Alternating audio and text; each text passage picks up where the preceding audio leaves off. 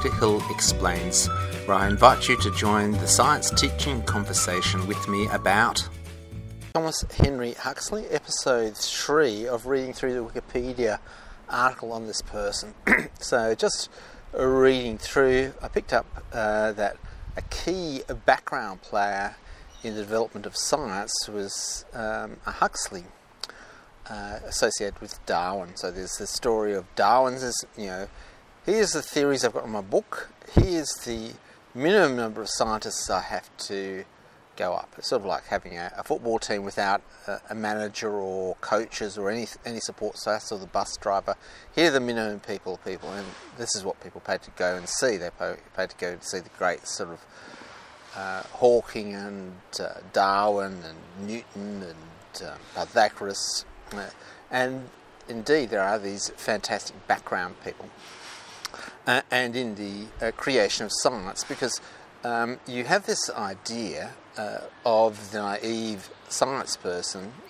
They say, look, scientists have always been, and they basically lie to the kiddies, and then the kiddies get confused when you say, oh well, and then science was created such and such a date, and they go, hang on, wasn't Newton a scientist? In fact, no one before Faraday was a scientist.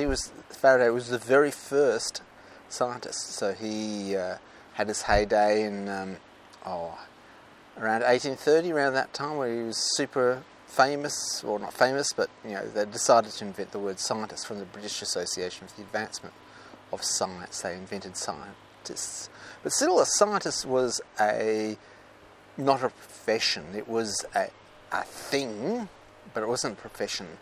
And this Thomas Huxley, Henry Huxley, turns out to be the critical catalyst to convert from a scientist to someone with social force. Now, what has happened is that as the demands of science have continued, the ability for scientists to be a social force has diminished, as they are required to be more precise and less interactory. So if their interaction is with conflict, with their I suppose scientific candour, sort of two pull away from each other. But he is definitely the big creator here, and he had a big thing to do. Now, he actually created science as a profession, a scientist. So they created the scientist first, and then they said, you are a profession, you are welcome to society. There was sort of a waiting room before the impact of Darwin, and basically punching people back into the ground, simply because I would say that in the darkest, most quiet moment of the soul, if you were a Christian putting this forward, you'd either be completely stuffed in the head, or you have this inkling that perhaps I've got my wealth, my power by cheating and stealing. It required sort of like a policeman to come back. And so he said, here's Darwin's bulldog. The idea is that a bulldog was a university policeman who actually got people into order and pushed them in. It's not a physical dog that goes yap, yap, yap. It's the idea of that position to set things right. So this is really important. Now, Richard Owen is someone I just naturally hate. I've really forgotten about him, and he was the person who basically had the conclusion of God and went looking for God in the data. So let's read from where I left off. From 1860 to 63, Huxley developed his ideas, presenting them in lectures to working men, students, and general public. Now, this is the critical thing that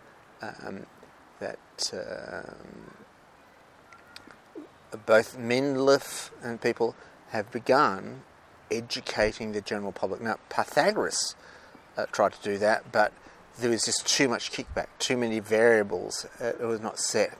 People would run away. So he had to create his own society. And up to this stage, you had Bacon discuss a new civilization based on science, and this is still this two level thing in terms of he had the sort of American Constitution, if you really look at it, but America is Francis Bacon's creation. He wrote down the principles, the Declaration of Independence, and the American Constitution is basically a development of Francis Bacon's ideas. And in a sense, there's this I don't know, tension between what a society is based on good principles, which is your science society, the book that Francis Bacon wrote in New Atlantis, the description of a society based where everyone that goes up and wakes up in the morning and goes, gee, science is good, I'm going to be rational today, and how are you? It's sort of like the Truman Show of absolute clinical, nice rationalism. Then you've got the real society where people do game theory, plot, trick, they essentially do a fraud, and if a fraud lasts a generation, it's a family trait. So you have a fraud in one generation, the next generation is, I came into wealth, I am wealthy. It becomes from an action to a property. Yeah, I suppose that there's a certain sense of property in that. In that world, science is a real problem. You don't want someone going around saying, how do you get that wealth? Let me do your books forensically and see what... No, and suddenly you're pushed aside. So in the real world, scientists are a problem, and you push them aside, and their role is more, you can clean the pool, you can move the energy meter, you can polish my car, you can fuel my engine, you can save my life, but fuck off, fundamentally. And there's this real tension here.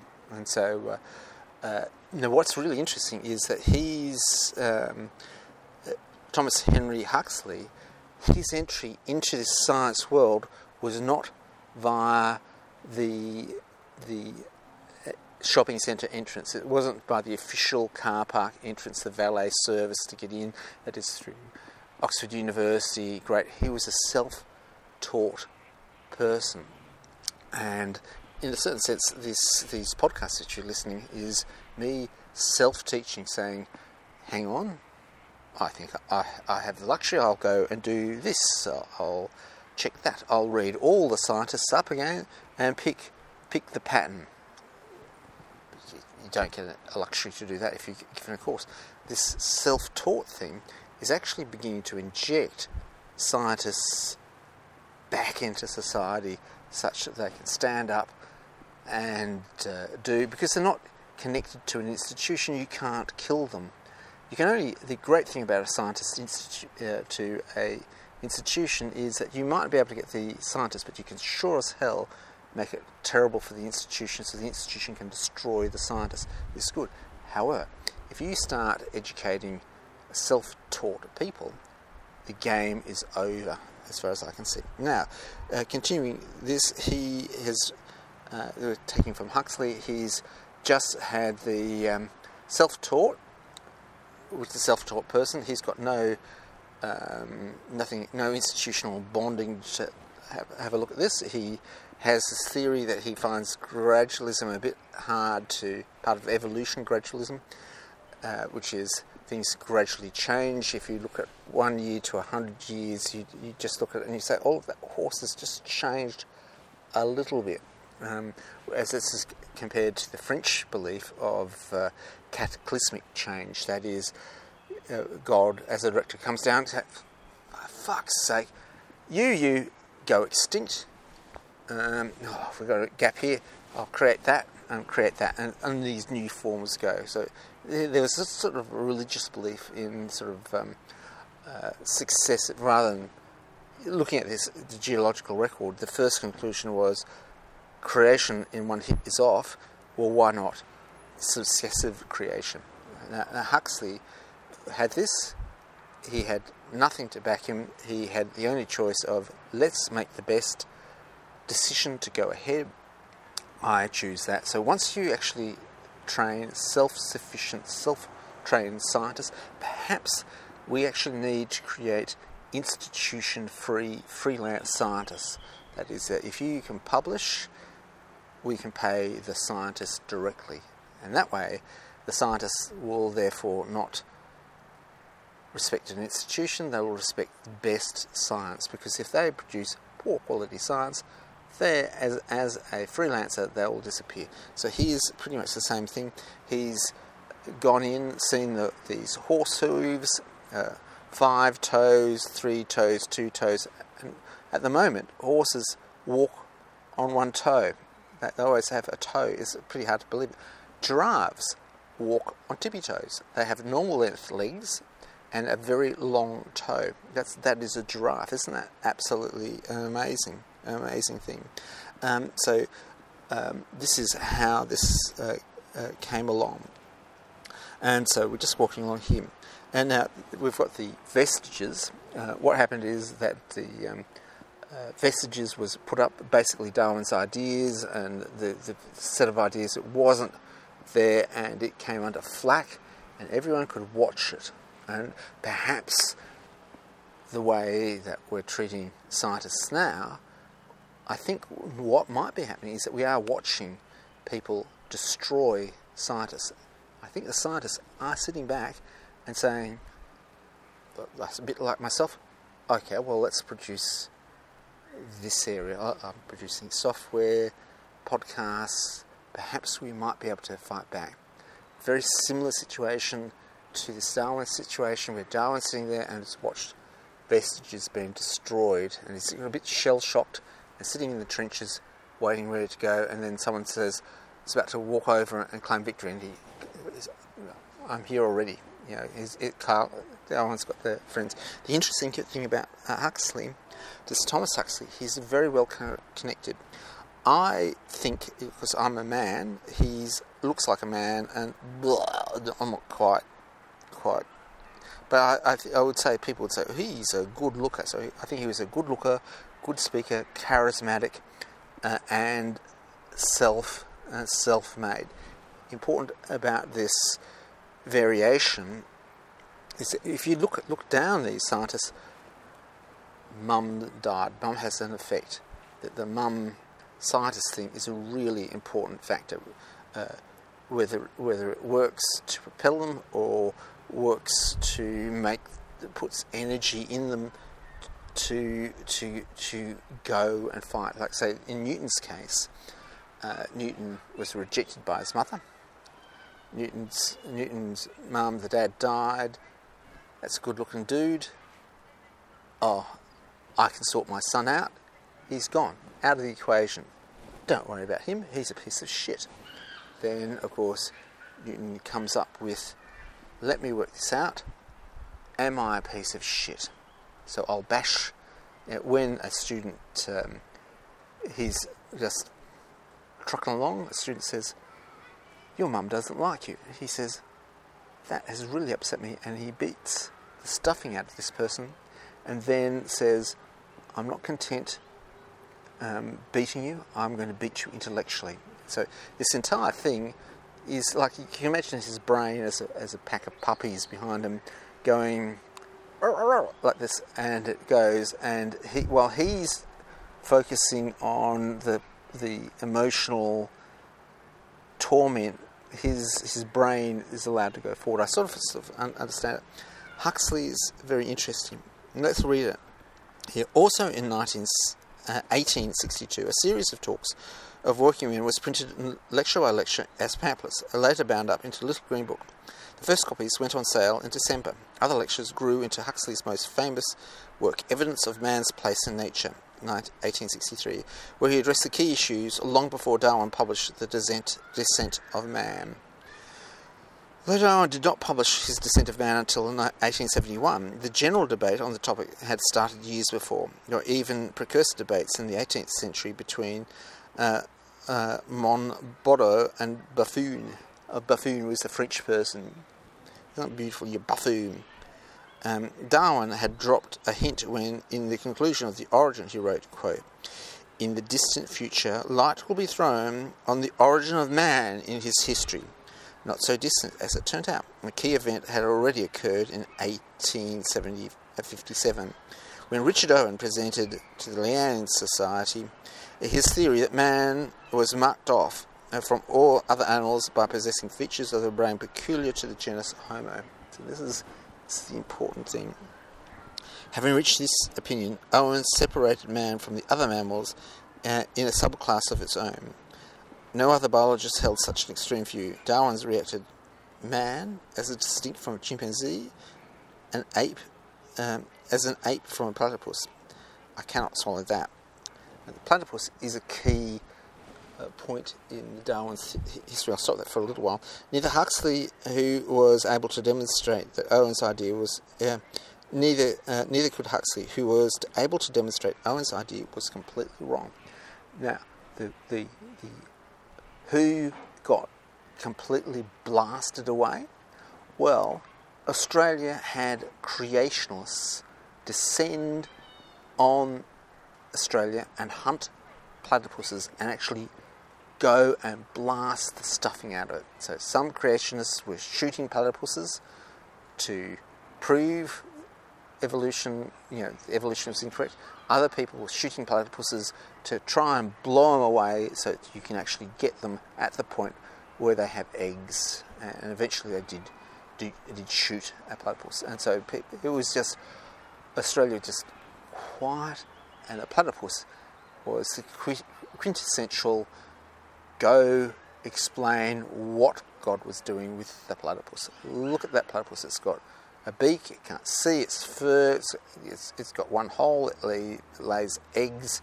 Its eggs are the eggs of birds or reptiles. What is going on? I can't remember what's going on. So they had to find the platypus eggs, and the poor little platypus going around there, really cute little animal, and I can't say, most of them would fit on a large dinner plate. They're that cute and small and just able to surface and ripple and dive. Most beautiful thing. Okay, the subject was raised in 1860 BA Oxford meeting. This is the British Association for the Advancement of Science. So this is it saying, so it started off with, if we have a society without science, we're stuffed. We have to create a scientist. Having created a scientist, it was just a doll on the shelf. We've got to embed a scientist into society. He's now done as someone who can speak and is respected. They still do it in thing, but what's happened now is that to control scientists, we have put them in institutions, and if a scientist says something wrong, the funding gets cut to the institution. The tea lady, the welder, the pickup type person, they're the first to go. And the scientist, who's basically a compassionate, connected person, can be silenced. You can control it. If you put a scientist in an institution, you can lock them up. In fact, a number of demonstrations were held. Owen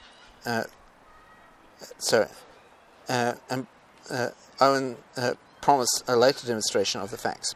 In fact, a number of demonstrations were held in London and the provinces. In 1862, a Cambridge meeting of the B.A. Huxley's friend William Flower gave a public dissection to show the same structures, the posterior horn and lateral ventricle of the hippopotamus minor, were indeed present in apes.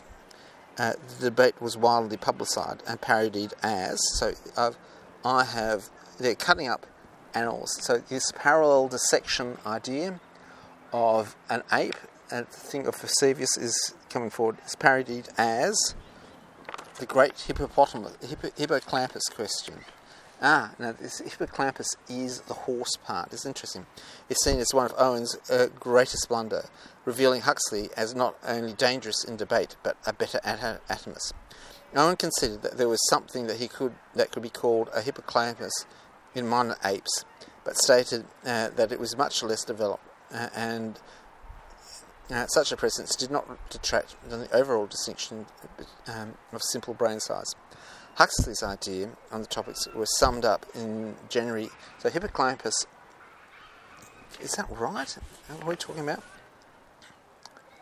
Oh, so they're looking at the hippocampus. This is not a hippopotamus, hippocampus, which is still to do with horses, I believe. I can see that there was something that could be... Okay. Huxley's idea on the topic was summed up in January 1861 in the first issue, new series of his own journal, The Natural History Review. Isn't that fucking good?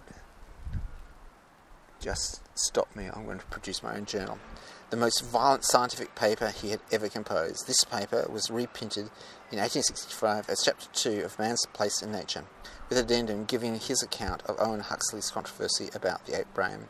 In his collected essays, the addendum was removed. The extended argument on the ape brain, partly in debate and partly in print, backed by dissections and demonstration, was the landmark of Huxley's career. It was highly important in asserting his dominance of comparative anatomy. In the long run, more influential in establishing evolution amongst biologists than was the debate of Wilberforce. It also marked the start of Owen's decline in esteem of his fellow biologists. Richard Owen is someone I'm going to have to do. Can you do it? And so, your question is that really you can be locked out by institutional warfare. Institution on institution can't win, but essentially your lone soldier scientist can win. The following was written by Huxley to Ralston before the BA meeting in 1861. Here's a quote: "My dear Ralston, the obstinate reiteration of erroneous assertions can only be nullified by a persistent appeal to facts. And I greatly regret that my engagements do not permit me to present to the British Association in order to assist personally of what I believe will be the 7th public demonstration during the past 12 months of the untruthful of the 3 assertions that the posterior lobe of the cerebellum and the posterior cornu of the lateral ventricle of the hippocampus manus are peculiar to man and do not exist in apes. I shall be obliged if you read this letter to the section. Yours faithfully, Thomas Huxley." During those years, there was also work on human fossil anatomy and anthropology. In 1862, he examined a Neanderthal skull cap, which had been discovered in 1857.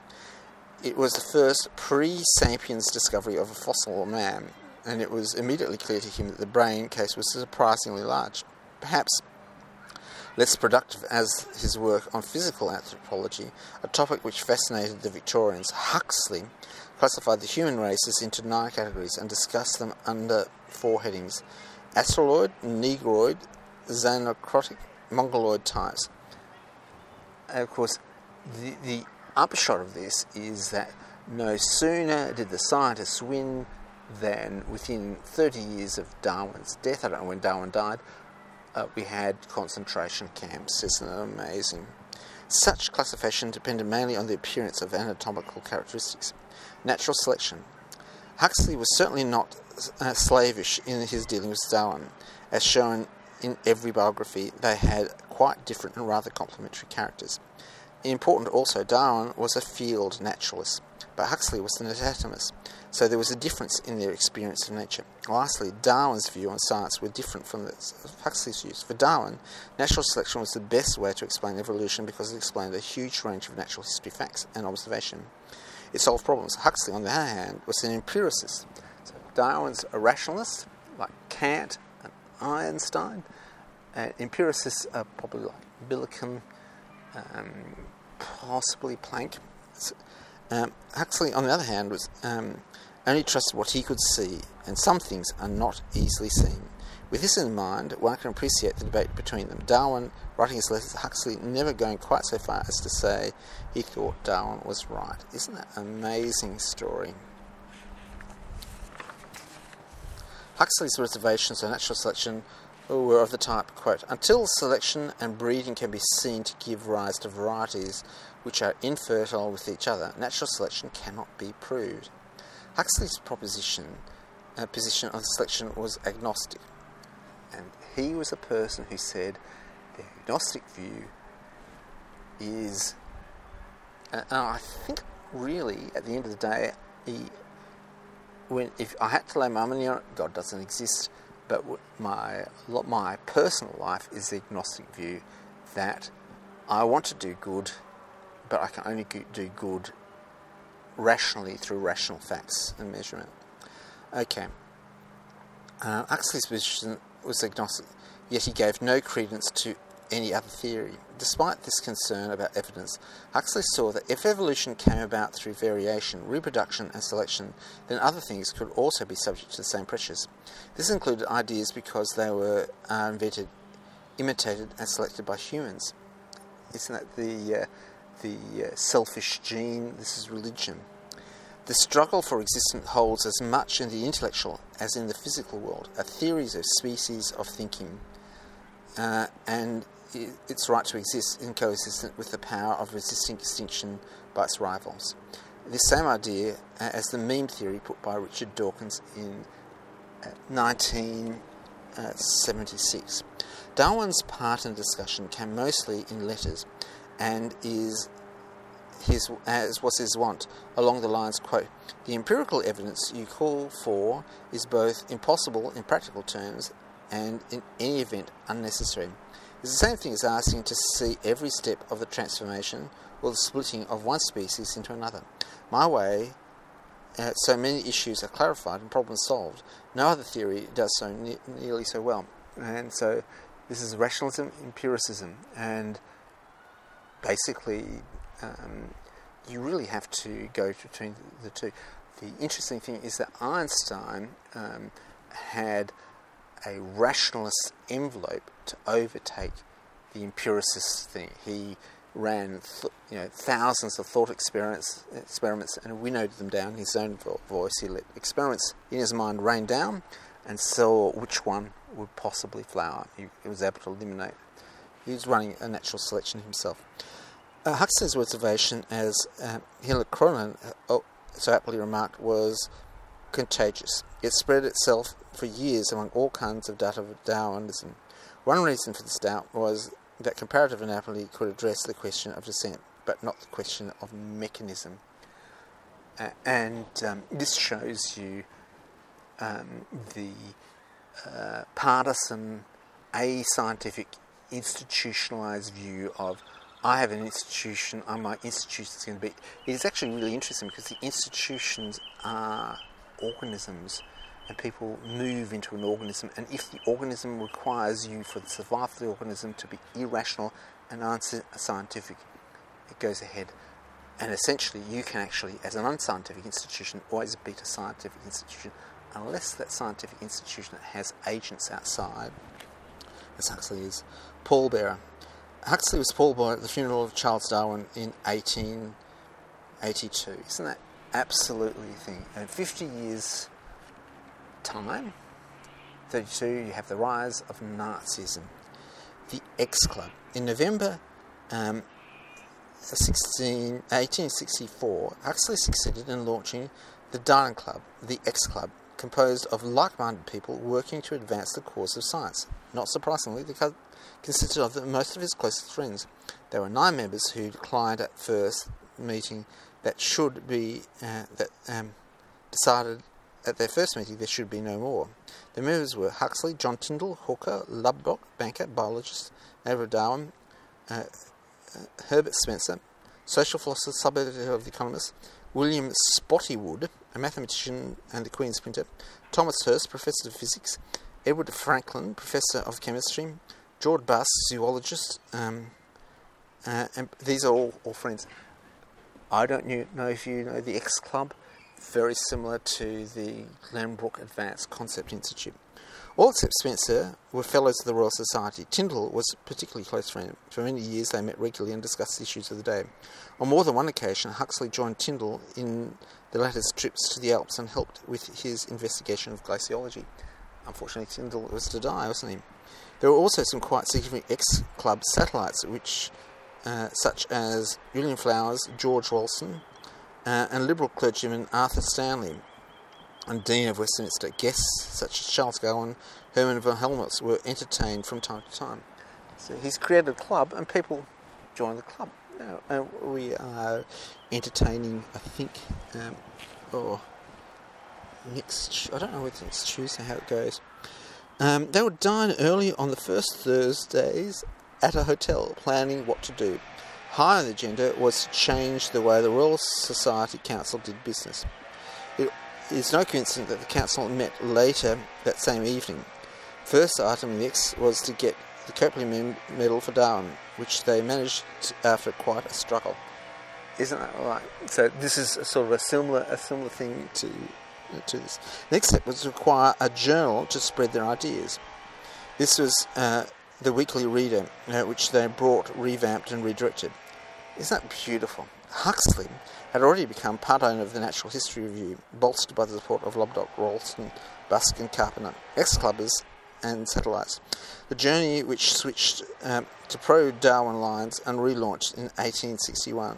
After a string of good articles, the NHR failed after 4 years, but it had helped a critical time to the establishment of evolution. The Reader also failed despite its broader appeal, which included art and literature as well as science.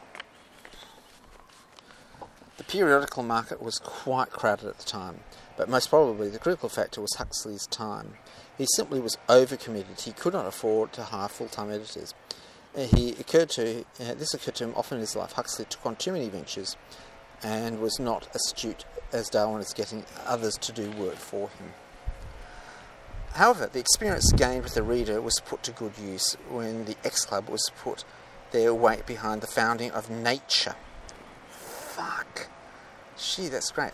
This time, no mistakes were made. Above all, there was permanent editor, not full-time, Norman Lockyer, who served until 1919, a year before his death. In 1925, to celebrate the centenary, Nature issued a supplement devoted to Huxley.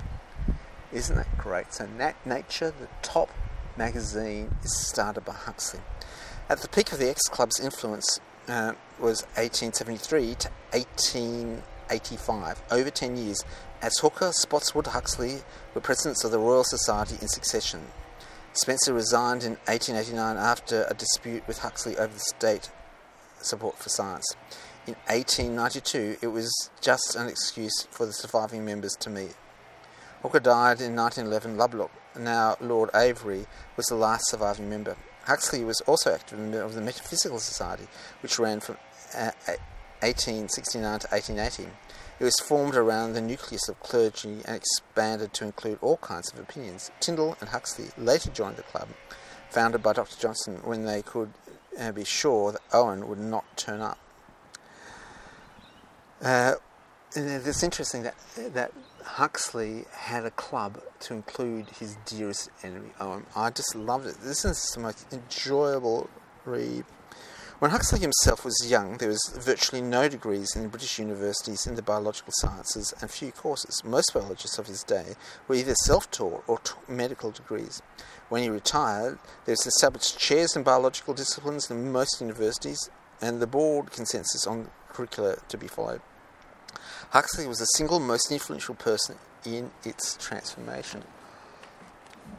Wow. Schools of Mines and Zoology. Early in 1870, the Royal School of Mines moved its new headquarters in South Kensington. Ultimately, it would become one of the constituent parts of the Imperial College of London. The move gave Huxley the chance to give more prominence to laboratory work in biological teaching, an idea suggested by the practice of German universities. In the main, the method was based on the use of carefully chosen types and depended on the dissection of anatomy supplemented by microscopy, museum specimens, and some elementary physiology at the hands of Foster. A typical day would start with Huxley lecturing at 9 a.m, followed by a program of laboratory work supervised by his demonstrators. Huxley's demonstrators were picked men, all became leaders in biology in Britain in later life, spreading Huxley's idea as well as their own. Michael Foster became Professor of Physiology in Cambridge. Lancaster became Jodrell Professor in Zoology at University College London, Professor of Comparative Anatomy at Oxford, and Director of the Natural History Museum. Vines became Professor of Botany at Cambridge, became Hooker's successor at Kew.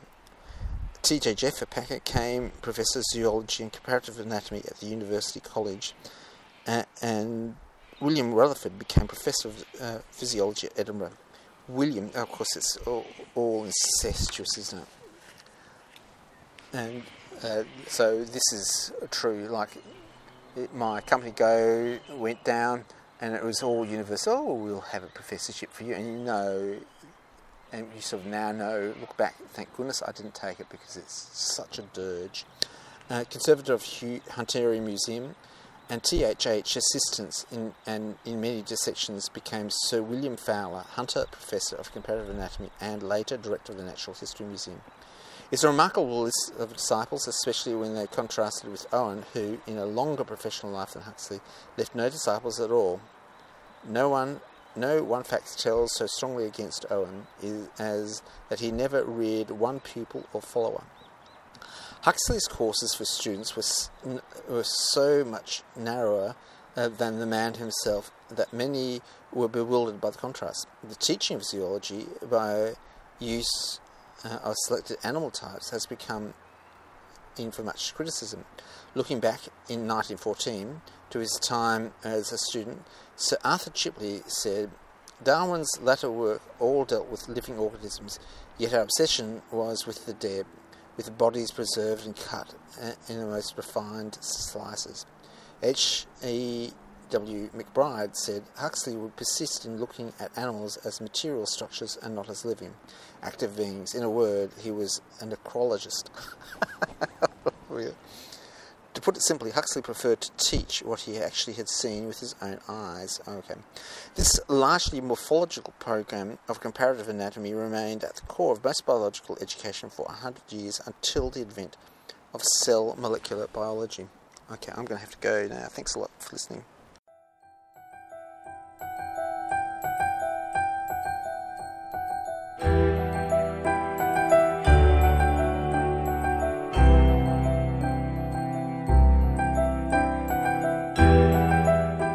Another podcast, another story comes to a close.